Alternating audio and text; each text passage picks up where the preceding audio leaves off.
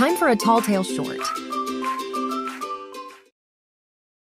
Marcus had an adventurous spirit, and one day, while exploring the woods near Woodsville, he found the perfect oak tree to build a treehouse.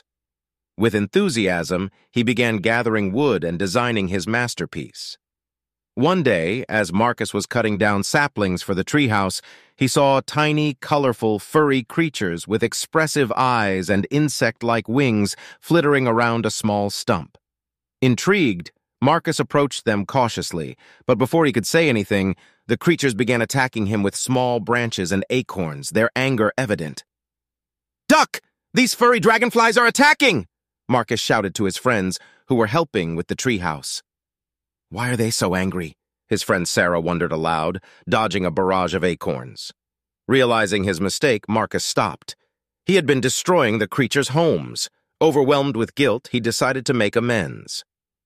Holding his hands up in a peaceful gesture, he asked, "Who are you guys, and why are you so upset?" "We're Woodlebugs, and you're destroying our trees.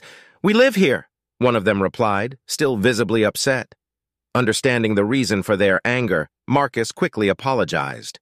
"I'm so sorry for cutting down your homes. I didn't realize the harm I was causing. Please, accept my apology and some of these delicious pez." The Woodlebugs, recognizing Marcus's sincerity, accepted the candy and forgave him, scarfing down the sugary treat with glee. "Maybe we can build the treehouse together," Marcus suggested, hopeful. The Woodlebugs agreed and worked hand in wing to create a magnificent treehouse. It even had built-in Pez dispensers for both the children and Woodlebugs to enjoy. During the process, Marcus and his friends learned more about the Woodlebugs and their world, sharing countless stories and forging bonds. "Thanks for helping us, Marcus," said one of the Woodlebugs as they finished the treehouse. Marcus replied, "We couldn't have done it without you, and we're all better for it."